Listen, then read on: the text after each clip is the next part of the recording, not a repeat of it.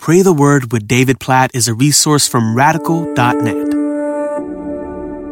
Numbers chapter 16, verses 4 and 5. When Moses heard it, he fell on his face, and he said to Korah and all his company, "In the morning the Lord will show who is his and who is holy, and will bring him near to him. The one whom he chooses, he will bring near to him."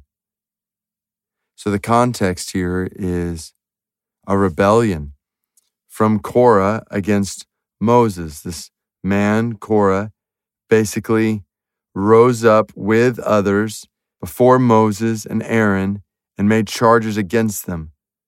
So Moses, look at what he does. He falls on his face and he said, "Let's go before the Lord, and the Lord will show who is his." That's quite a picture of leadership, I think, in Moses, to say, I want to be holy before the Lord, and I trust the Lord in the end to show who is right and who is wrong, who is seeking him and who is not, who is holy before him and who is not. And that's exactly what happens afterward as you read through the rest of the story. It's a good reminder, though, that ultimately the Lord alone sees the heart. He sees the hearts of leaders, and he knows whether or not their hearts are true to him. He sees the hearts of followers, and he knows whether or not their hearts are true to him. The key is for all of us as followers of Christ in the church, whether we're leading or not, that we are before the Lord saying, "God, make me holy."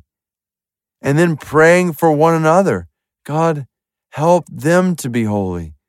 Let's just pray like that right now. God, we want to be holy before you in your sight, not in our sight, not in others' sight, in your sight.